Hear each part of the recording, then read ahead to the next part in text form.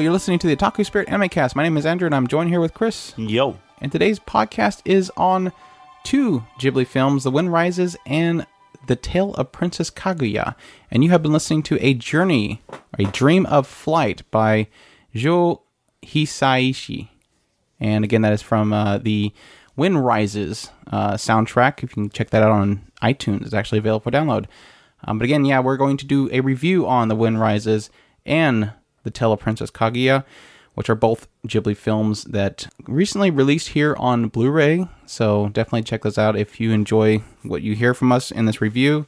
But we're from otakuspirit.com website. You can go there for our news and reviews and coverage of new and old anime, including new anime like the Ghibli films. We're going to kick things off with The Wind Rises, which is a film that was recently released here. It was done by Hayao Miyazaki. It was actually his send-off feature film, if you actually believe that he retired.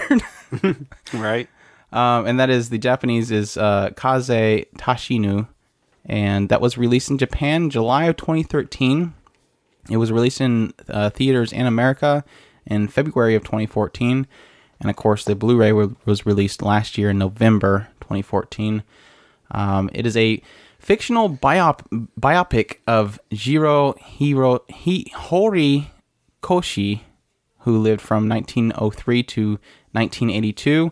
He was the original designer of the Mitsubishi A5M fighter craft that was used by the Empire of Japan during World War II. So for those who don't know, it actually does kind of have a historical connection there. But the story, again, follows Jiro. He is an aspiring boy who wants to become because he's nearsighted, so even though he has desires to fly planes, he has desires to take flight kind of stuff, he decides to instead to focus his attention on creating aircrafts. It becomes his dream and his aspiration to create aircrafts of some sort. And it kind of follows his life as he goes from a child, learning as much as he can about aviation, to aspire to be in aviation, learns everything he can about it. He gets really kind of connected to this particular aviator, Giovanni Caproni, and through his dreams, he kind of gets connected with Giovanni, kind of pushes through his studies in aviation to the point that he eventually lands a job at Mitsubishi to create the next aircrafts. At that point, it kind of turns from that to more him struggling with the governments, what they're choosing to do with these devices. Japan's kind of behind in the times of technology and inventive kind of things, and pushing to aerospace kind of fields. And that is kind of the whole gist of the story itself. You're following him, the people that he meets, the challenges that he faces, the kind of political aspects surrounding this current time frame, which is pre-World War II on into World War II. And kind of seeing the biggest kind of theme I would kind of give the show is this mixture of aspect of the beauty that some people aspire, the dreams that we just aspire to go for, the dreams that he has, the beauty that he finds in things, and the kind of the darkness that can kind of envelop those dreams is really kind of the thing that I kind of gathered from it coming out of it. You can agree with me or disagree with me. I definitely seen the following the dreams thing. I thought it was actually kind of light on although he definitely was depicted, I'm not going to disagree with that. I thought it was actually fairly light for what it was actually trying to portray on that side. Of the corruption of the beauty. Mm-hmm.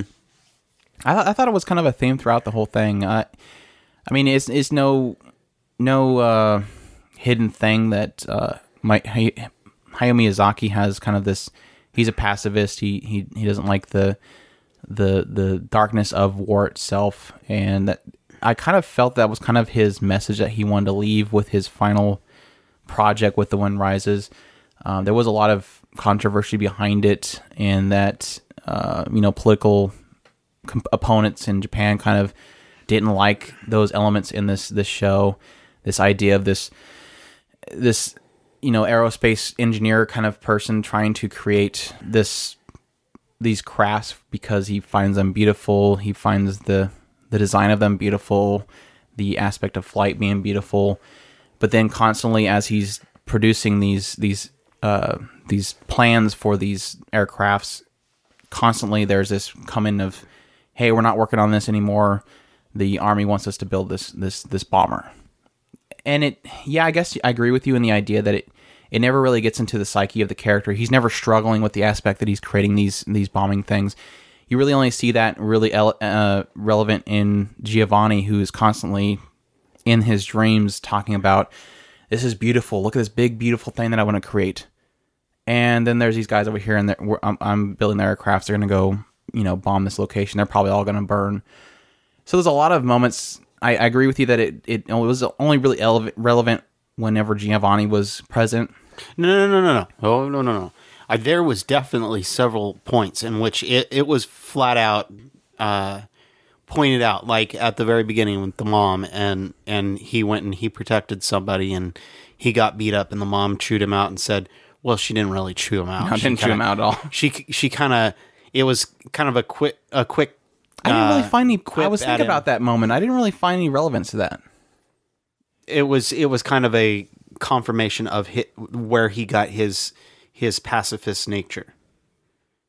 Well, he was already pacifist to begin with. It was just his nature itself. But yeah, I kind of agree with that. That would probably be his reason for really never shedding a tear in this show most of the time. Right. It was more of why is he that way? Well, it's because his mom passed it on to him. And so although he protects other people, he does not, and she didn't get on to him about protecting somebody. She told him, you should not fight. But I found it weird that he never really confirms that throughout the rest of the show. No, he didn't. I mean, yeah, I do agree with you. That was a really relevant there. There was another point in which they were talking about his craft, and he specifically said there's not enough weight this thing is already too heavy, so we can't have guns, and everybody laughed at it. Yeah, it seemed like a passing joke. Yeah, it was a joke. It didn't really seem like I'm standing firm on this kind of thing. No, I don't. Nobody think challenged it was. him. Yeah, because they knew that was just ridiculous. Because they're making it for the military. I mean, you're not going to get it out there without a gun on it. We'll find something. We'll take the cockpit chair out if we have to. Right. They can stand in the thing if we need to be. Well, my main point is there was those undertones there. I'm not going to say that there's not. I remember specifically one of the comments that he made was that he had a whole bunch of planes that went out, but none of them ever came back. Well, we all know why those planes never came back, but there was a scene where it showed all the planes. But see, I'm pointing out only those scenes. I mean, you're talking about a 2.5 hour, was it? About 2 hours, yeah. It was 2 hour movie, and I'm only pointing out little clips here and there. This show was not, although it had those there, it never actually was blatant about it through the entire show. It was really a case of when I watched throughout the entire movie, when I look back and I say, what did this movie have to tell me? That was the only thing I could pull out of it. Like, that was the only thing that I can see. Like, if I watch the whole movie and I say, okay, what was the subtitle? I would say that was the only thing that could say that was really there's beauty, find it, but then it can be corrupted. That was all the only subtitle can come out of this movie with. I can see that, but I would think more along the lines of follow your dream and find your happiness through the beauty in life. And that's really where I would look at it. I can see that to extent. I don't want to say this, but I keep thinking of it the entire time I was thinking about what to say about this movie. I see this movie as a Forrest Gump movie. It's one of those movies where you watch somebody from their childhood to their late adulthood and see what they did with their life. Yeah. That was the only thing. And just like with Forrest Gump really had no subtitle to it. It was just, life is like a box of chocolates. That whole movie didn't really have a message at any point. It was just, here's this person's life. And that's all I really got from The Wind Rises was, here's Jiro's life. This is what he did. Yeah. There wasn't anything in particular that was like, and I guess that's the fault that I want to hope people don't do the same as like what I did. When I look at the cover of this, I see romance. I see a picture of Jiro kissing this girl. I thought the whole movie was going to be them too. But it wasn't. It was like, that was maybe not even a third of this entire movie. Maybe a quarter of this entire movie. It was really just about his life. I can kind of agree. I thought she was... It felt like that part of the story was probably the most important part. And it seemed like they didn't do much of it. Well, in my opinion. But see, the problem with me agreeing with you, because I do agree with you, is it implies that I have the same faults with the show, and I really don't. I thought that it was a very good show overall. The problem is that if I was to take it and if I could describe it in a weird way, because, you know, I try to do that and I never do it right. I felt like I got pulled into the show, and then I just was on a plateau the entire show. Right. And then when the end happened, I was like, okay, wait, what happened? That's my problem. I didn't. Okay, what am I getting from this? Yeah, I didn't feel like I got any resolution. I felt like it should have just kept going. And it's like that. I understand why they cut it off at the point they did. It was a bittersweet ending. Yeah, really it was. It was a very bittersweet ending, but it was one of those that it was like, wait, I'm not done. I want more. I mean, it's a gorgeous movie. I mean, I would hope you don't disagree with that. Oh yeah, it's definitely gorgeous. I mean, it's Ghibli. Nothing comes out of Ghibli that's not gorgeous. But to get to that point, and it was like, I don't know what I'm supposed to take from this. It was a movie about following your dreams and finding the beauty in what you want to see or what you want to do, capturing that beauty and bringing it to life. I thought it was a very, very beautiful, and plus knowing the quote unquote, I guess Miyazaki finds some parallels with this guy in his life, and I think that is I can see where those things happen. In what Miyazaki does is he wants to find beauty, and then he wants to bring it to life, and that's that. I see that. I thought that it was a really weird, one of those weird things that was said at one point. I think it was Giovanni that had pointed out that an artist or a engineer only has 10 years. Giovanni. Yeah, he only has 10 years. He kind of says, how'd you fare with that 10 years? Yeah, and it's like, that was a really odd thing for him to parallel with his life. I mean, does Miyazaki only really see 10 years of his life as a true artist? I mean, is that what he's really trying to say? That's an odd thing to say, but overall, I thought it was a beautiful movie. I thought the quote unquote romance, which it was weak, but it was cute. It was cute when it was there. Yes. Yeah. I really liked it. I just felt like they didn't. It was like that very there was a very first meet, and then there was like this later part where it kind of starts getting into it, and it was kind of a bit jarring that it progressed the way that it did, because it didn't feel like they really had that much time together, but yet they were that dedicated to each other. But when it started getting into it more deeper, it was like, okay, I like this. It's very cute. I just, like I said, it was one of those things where I expected that to be a huge part of the show, and it was not much of it, especially when you have it on the cover.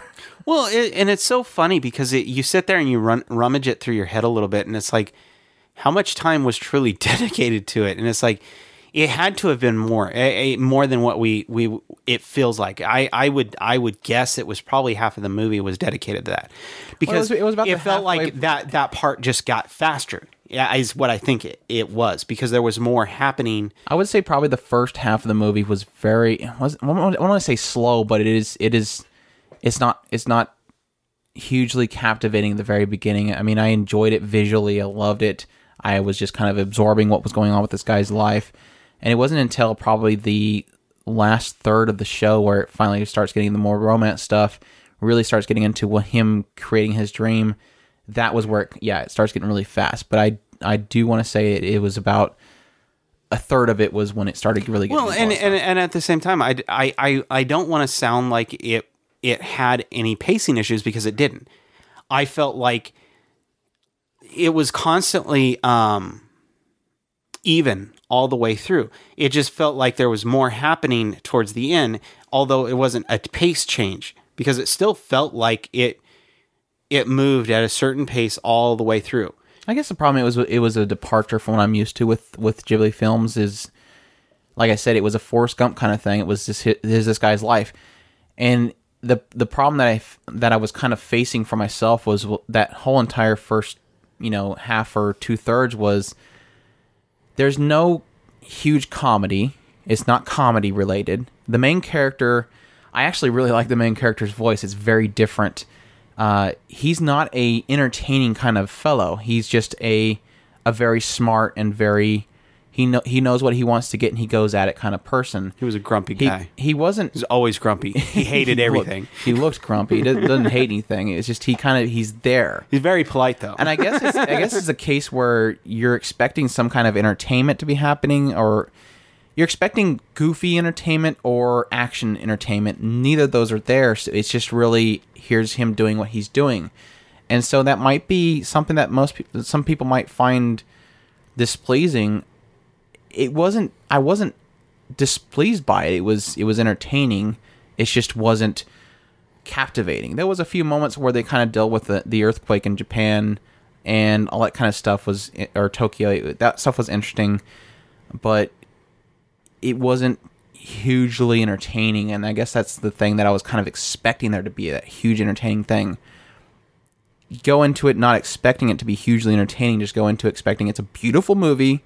And this is this guy's story, this is his life. Deal with it, kind of thing. Don't expect something out of the realms of possibility, because it is technically trying to fictionally follow this real person. So you're not going to get fantasy fairy tales or anything unless it's dealing with his dreams, which then things happen. There's a hatch that goes through this wing. Don't expect it to be here. It's only a dream. It's because it's a dream. I like how they convenient because it's a dream. I loved it. I can't say that it's amongst the top, but I did love it. I think I loved it just because of how beautiful it was. Like I said, it was like I was just on a plateau the entire time. I never and I feel weird saying that, because the main reason, what I usually do is if I feel like I'm fidgeting, then that means that I'm not engaged. And I definitely felt fidgety on this show. He fidgets a lot during the podcast. That tells you something. So it's really hard for me to say that I was super engaged by this movie. So, but I really enjoyed every minute of this movie, and that's one of those really weird things. I think it's like a light movie. It's like I felt like I could just enjoy it for what it was, not necessarily be soaked into the show. So take that for what it is. What I'm trying to say, I have a hard time saying it's a great movie, but at the same time, I don't want to say it's a bad movie in any way, shape, or form. I think it was very top notch. It's very Ghibli. I'm pretty much on the same point. I thought it was a really good movie, and I was about the same mindset. I think it's one of those things where I kind of just went along with it. It was set at this one peak.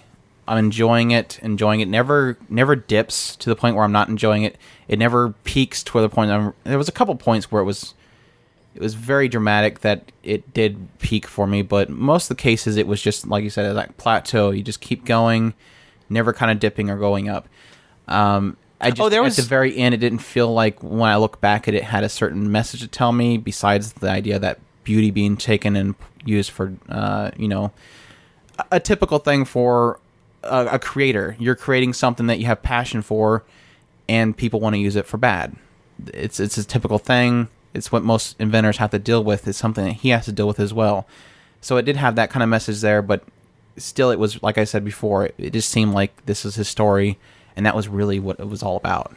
There's also the aspect that there was quite a couple times that I was definitely moved, and I definitely was pulled to tears in a couple spots. So keep that in mind. Yeah.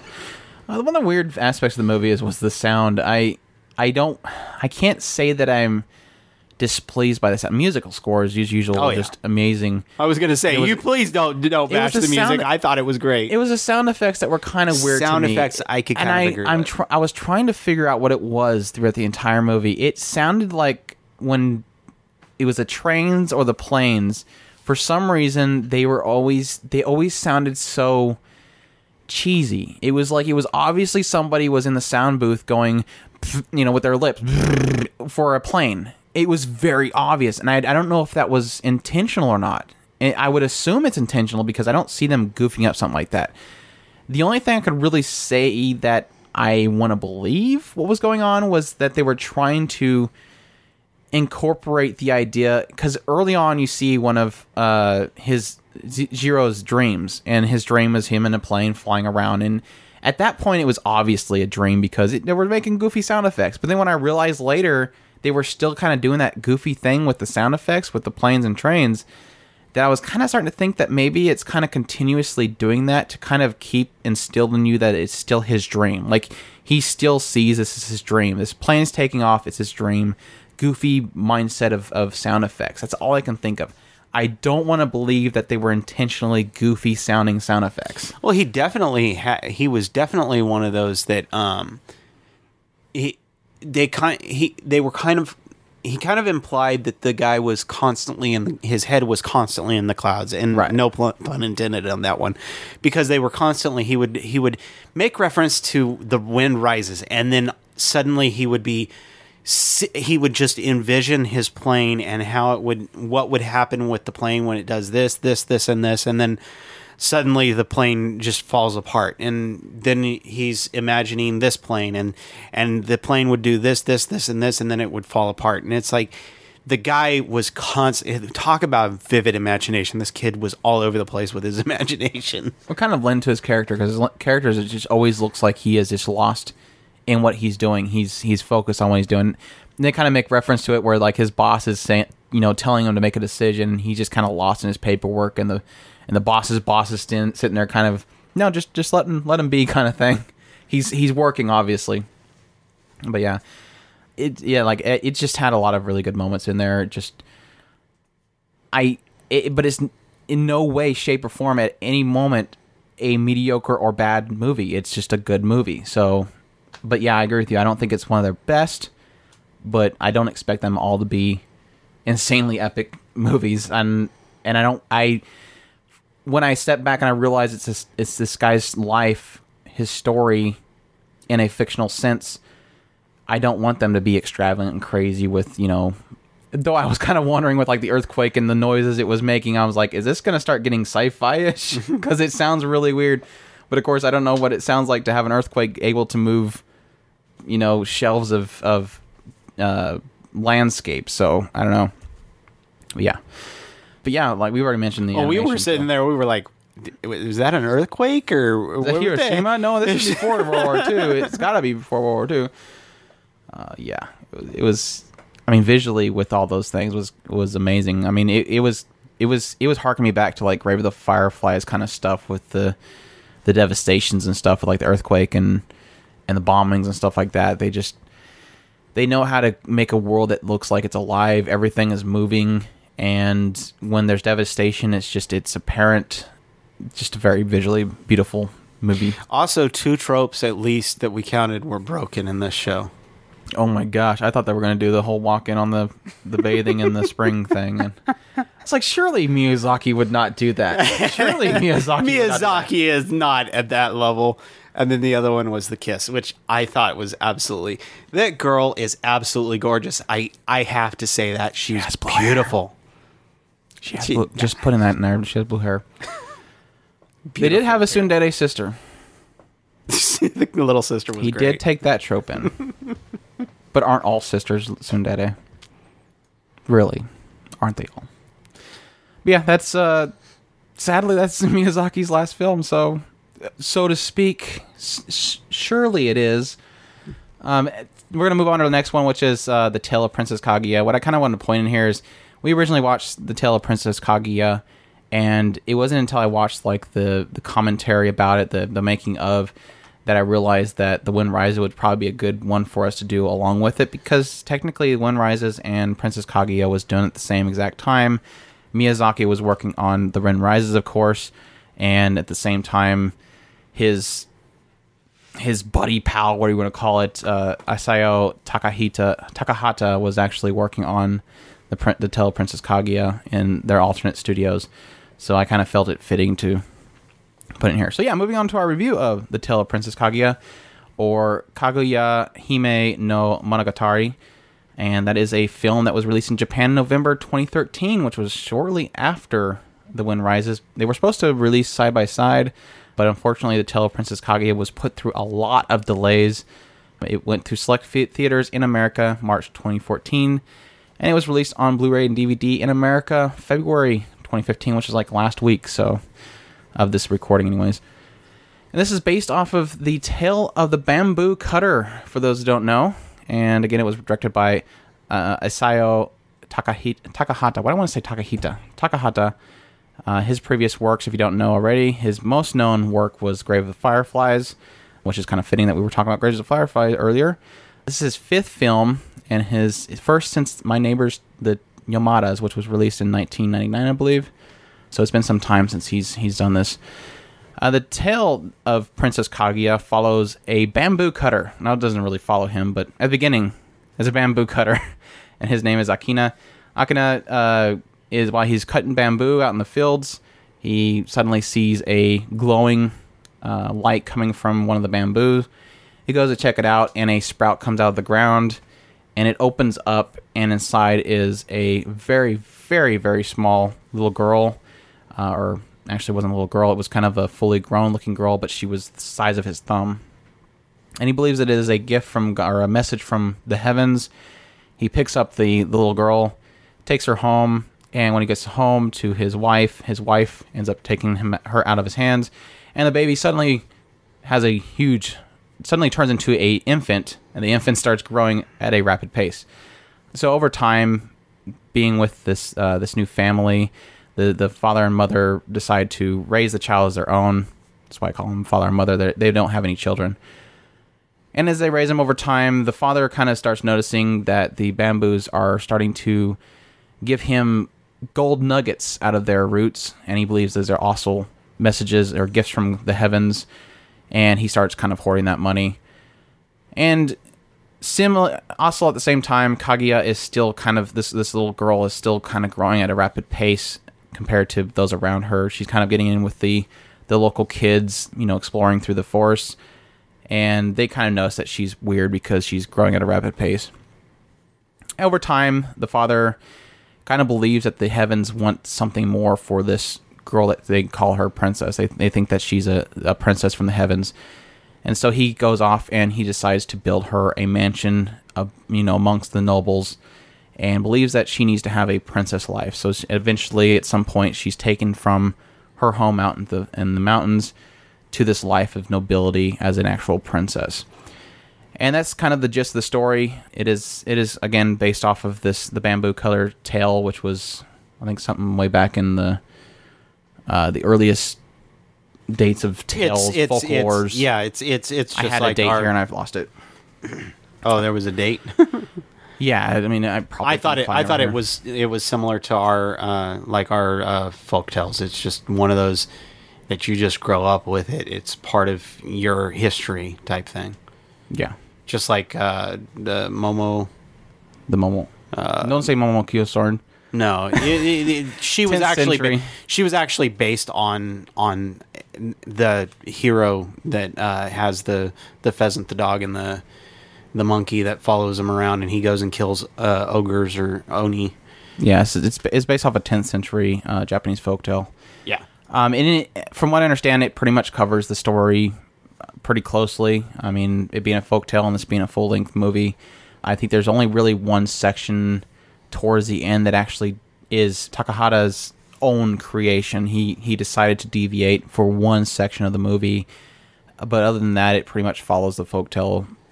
It's an extended version of the story because right. I mean, you're not getting in the folktale. It probably didn't get into the nitty-gritties of each interaction. Yeah, she demanded the the crazy gifts. She definitely was born of the bamboo. The gifts came from the bamboo. They did move to the capital. She was approached by the royalty. I wasn't. It's one of those things I'm not sure what all we can say without it. It follows the story very closely. I don't know at what points he changed the story, because everything seemed like it was very on par with the story itself. Right. There was only one part that I know of that specifically is a deviation, which I don't know if I'd want to get into without it being spoiler territory. But it's a good folktale story. It has some really good concepts to it. I'm mixed on how it all kind of concluded, but like I said before, it's based off this folktale that is the way it is, and it wasn't meant to give you happy, good feelings. So I guess that's where I'm kind of tormented, is like, I do want them to stay true to the folktale, but at the same time, the folktale is screwed up. So where do I fit in here? I don't know. It's a good story. The only problem I really have with the overall movie was that I felt that it was almost that I felt most of the beginning half felt slow, and I wasn't too interested in what was going on. But it wasn't until I got to the second half that I was realizing she was probably better off with that first half, go back kind of thing. I almost thought it was going to be a story like that, but it didn't end up being exactly what I was expecting it to be, because I've never actually read into the tale of the bamboo cutter until after I watched this movie. And it's just one of those things where I'm kind of mixed on the movie overall. I want to enjoy it for many other reasons, but for the story itself, it wasn't too engaging for half of the movie. The second half with the courtships coming after her was entertaining, but that doesn't say much for the first half that I was completely not interested too much about it. And it's so funny because one of the things that I can say about this particular one is I was absolutely enthralled with this movie. And it's funny because exactly like what I was saying with the first one, normally I would be fidgeting if I'm not engaged. I was absolutely enthralled. I was just soaked up in this. I wanted to see more of it. I absolutely got my payoff at the end. I thought it was a very moving ending, and I absolutely loved it. I think I was in full on tears at the end. I just, oh my gosh, talk about gorgeous. Yeah, that's the thing about this movie, though, is that I enjoy this movie for what they were doing. I guess this is where I kind of chime in here, but Takahata he's one of those guys that just wants to do what he wants to do, and even if that means kind of breaking the mold, and it's something that's evident when you kind of look into how this movie was created. When he made My Neighbors the Yamadas, he created chaos within Ghibli. When they were making that movie, he said, "I don't want to do cell animation anymore. Let's not do that." And they're like, "Well, this is what the studio is kind of built on. This is what we have the equipment for." He told them, "No, I don't want to do that. I want to do this." And it created chaos within the studio. And when they went to make The Spirited Away, they were broken at that point because they had been learning how to do this whole system to do My Neighbors Yamadas. And when they came to him to kind of have him do this other film, which is like 14 years after, well, it was shortly after, but it took him like 7 years to make it or something like that. He told him again, "I don't want to do that." He did it completely different, and I want to respect this movie for that, because this is him doing his own thing. This is him following the vision that he wants to do. They did pre-recording of the performances of the voice acting. You just don't see that anymore. And they had them pre-record the acting and the voice acting, and then they animated to match that. And the even more spectacular thing about this is the way that they did it. I mean, if you've seen anything on Princess Kaguya, it just looks like a sketchbook constantly moving, and it looks gorgeous. They had the key animator or the key designers make the original frame for each scene, and then they had the animators come in and do each frame by frame sketching from that. But the interesting thing is usually they have a cleanup period right after that where they clean up all the sketches.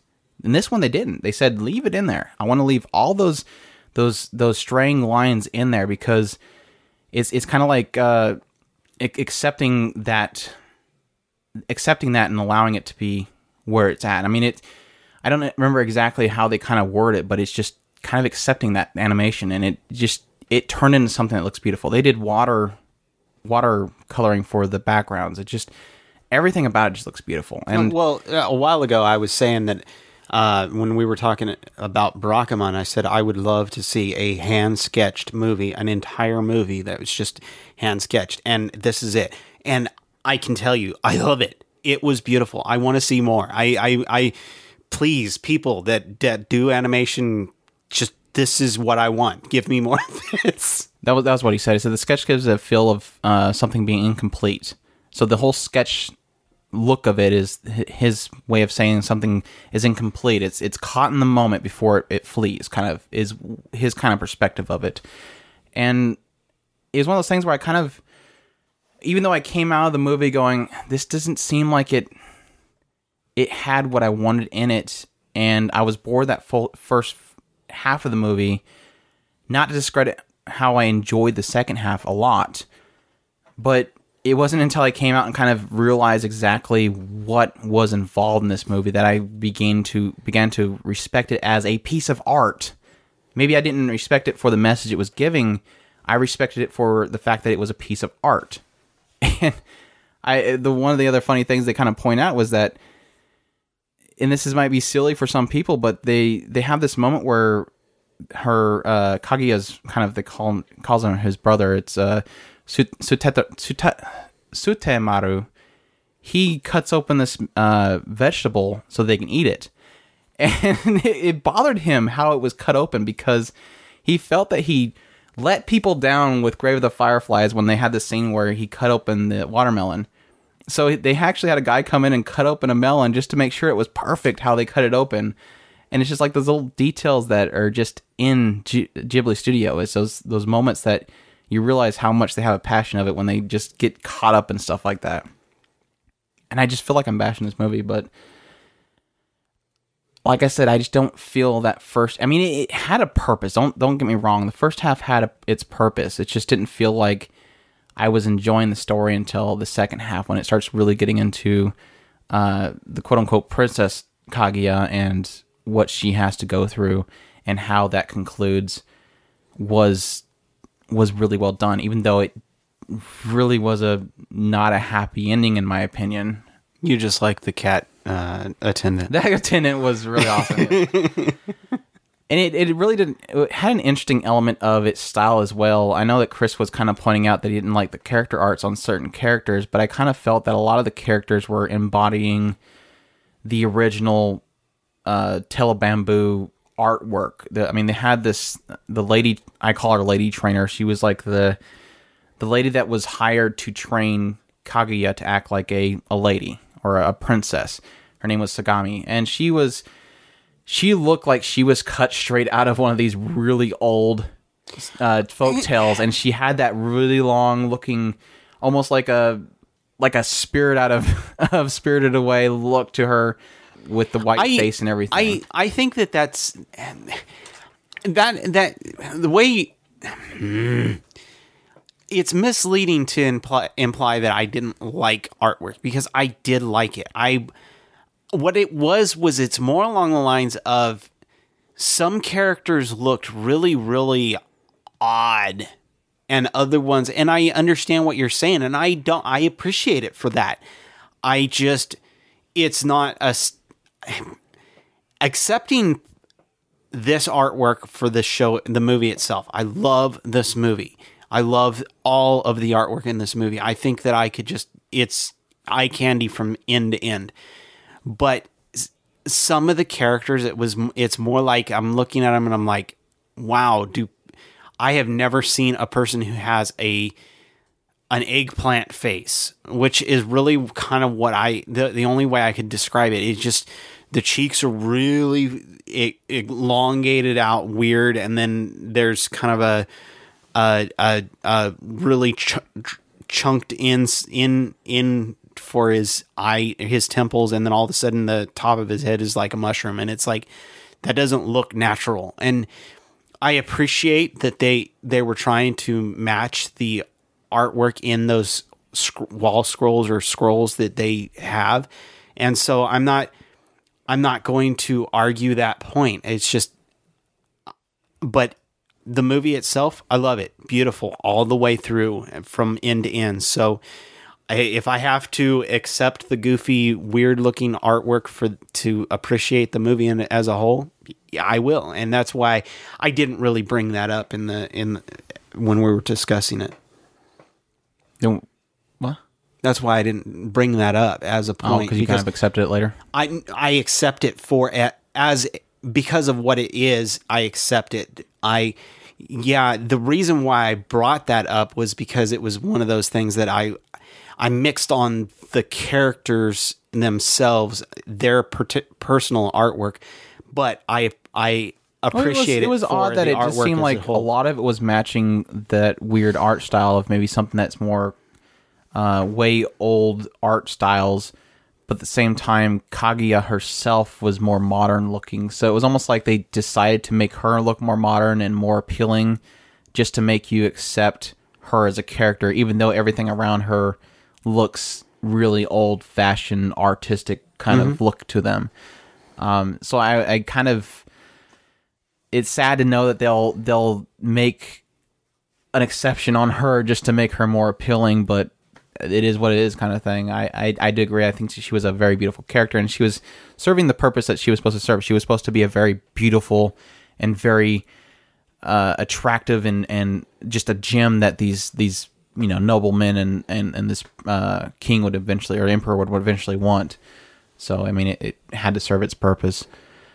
But I can't say enough that this entire movie was absolutely beautiful, and the stuff that they did with it was beautiful, and the choice to go out from the norm and create something that you have never seen before and take it to the extent they took it is something that has to be noted. Even if you don't like the story, even if you don't care for the characters, even if you don't care about anything in this movie, you have to still accept it for the fact that it is a beautiful work of art that they decided to put together and break from the molds and say whatever to all the naysayers. We're going to do this, even if it means that we're going to postpone it for, like a year or whatever they postpone it for.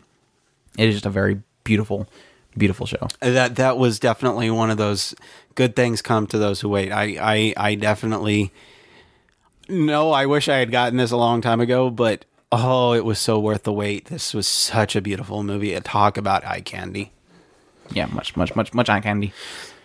I had some other notes here. I think we've pretty much hit most of it without the spoiler parts of it. I would like to jump into a spoiler part because I did want to kind of discuss some of the aspects that we can't really discuss that are kind of added to this that I felt was kind of interesting. I guess coming out of it, it was a very bittersweet movie and just has a really beautiful aesthetic to it, and that I think definitely should be seen by everybody. What's your last thoughts on it? Pretty much everything we've hit on so far, just to repeat it. Yeah. I think I personally thought it was a good story involving that. I thought her inner struggle, I thought that was really well told. So yeah, I loved it through and through. I thought it was a great movie. I'm seriously considering hijacking it and keeping it in my room. It was definitely one of the stories that I kind of felt, like I said before, I think it was a lot of the times you're kind of going, for somebody that has not read into anything about the Tale of the Bamboo Cutter, it's one of those things where when you're watching it, you're constantly going, well, this is the obvious choice for remedying the situation. Why doesn't this happen? And it kind of keeps pushing it off into this cliff, and you're kind of like, I see the cliff there. Why aren't they choosing to take this direction, which is obviously the direction of happiness? And they don't really do that, and I think that's kind of for purpose, for one, keeping to the Tale of the Bamboo Cutter, but for also the purpose of just kind of, it's not your story, and this is what the story that has to be, and this is the bittersweet story that you're going to get kind of thing. And I appreciate it for that. It's just, I keep sounding like I'm being bashing on this movie. It's just one of those things where I still appreciate everything about it. So I should probably stop talking, because obviously when I talk, I bash things. Just say it was a good movie. It was a great movie, and I think everybody should definitely check it out. Even if, like I said before, just for the artistic aspect of it is just a feat that I think you'll never ever see again, unless somebody, bootlegs it and copies it and puts a different character's face on the characters and sells it. Just say you like the movie. Good. All right, that is it for our review of the Tale of Princess Kaguya and, of course, The Wind Rises, as earlier.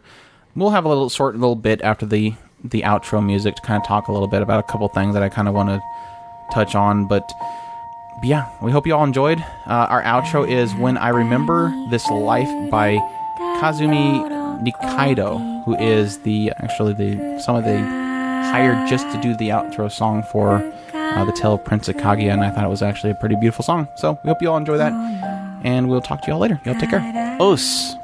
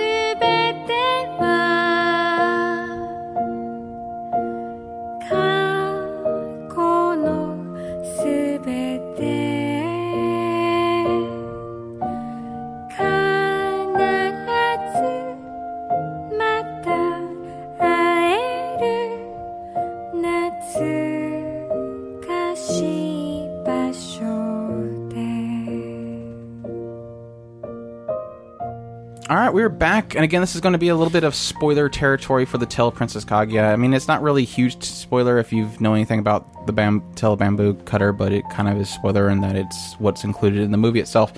But yeah, the kind of interesting thing that I got from the commentary for the Tale of Princess Kaguya was what was added to it. So we all know that the original story is this bamboo cutter gets the princess and raises the princess, gets the money, makes the mansion, makes her nobility. The courtship comes to try to, claim her as their wife, and she declines all of them, tells them to do these crazy things.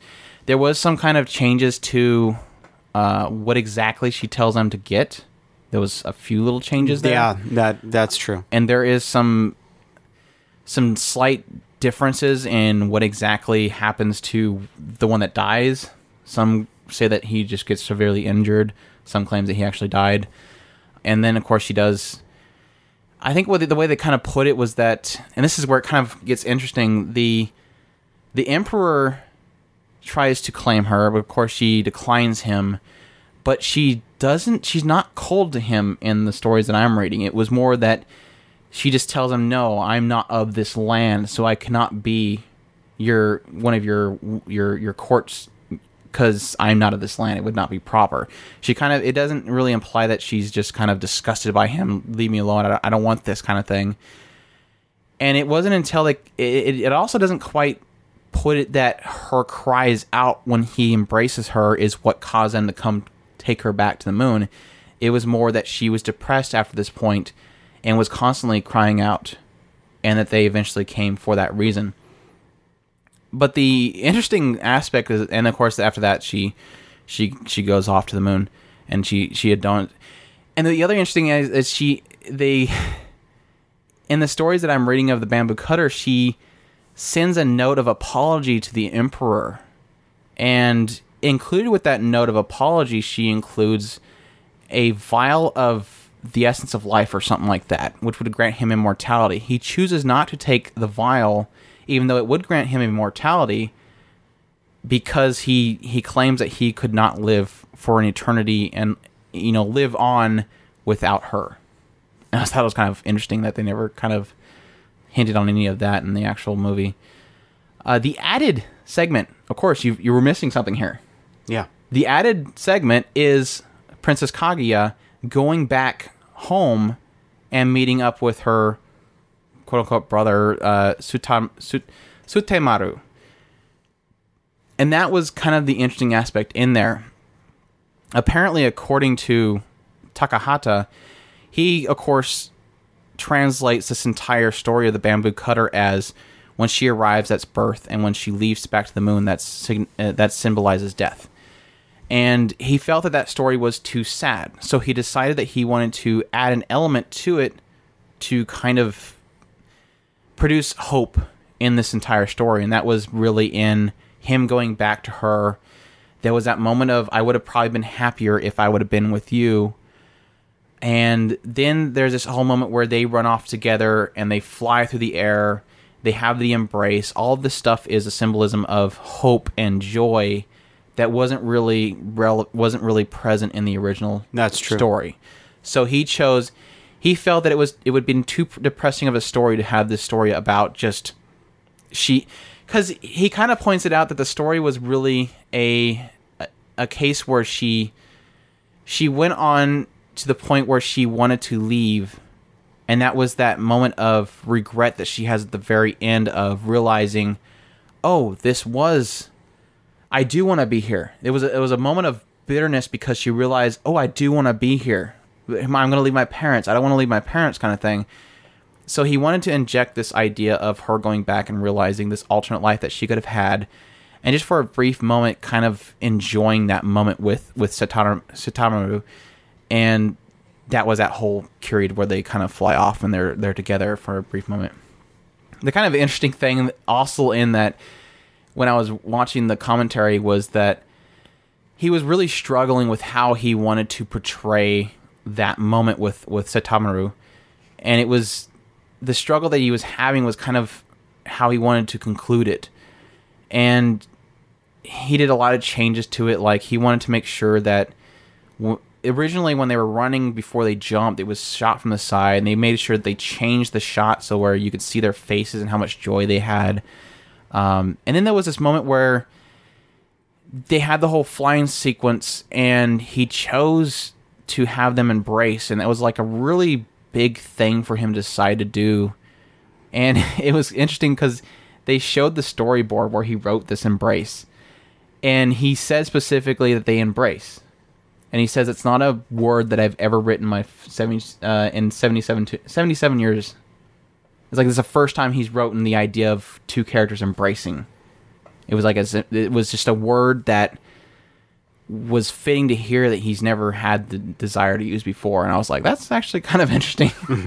Interesting way to kind of to end note it. But yeah, that's pretty much really the only thing I really wanted to kind of come into this spoiler segment of, because yes, it's based off of this really old folktale, but at the same time, not many people have really read that folktale, so we don't really want to get too much into exactly what happens and how it concludes. And I'm probably going to have to do a lot of Udasai's. You think so? Yes.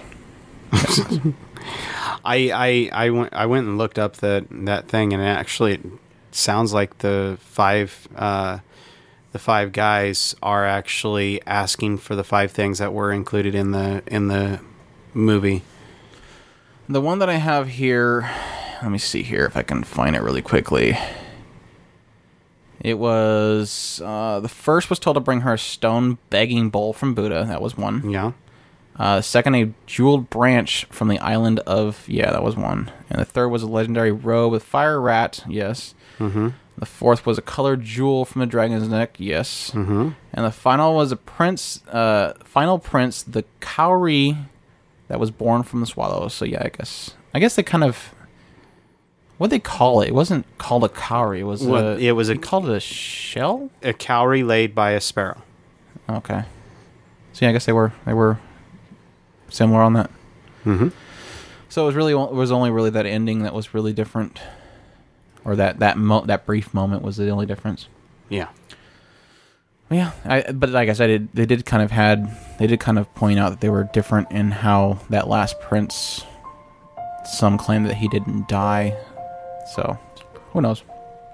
Anywho, we hope you enjoyed that little itty-bitty snippet of extra. I have a spoiler outro. Let me see what I can find here. Mountain Hamlet by Jo Hisaishi. We'll go with that one. Sounds like a plan. Well, we all hope you enjoyed this episode and our little extra spoiler bit for all those that have actually watched it. But we thank you all for listening. You all have a wonderful day, and y'all take care. Os.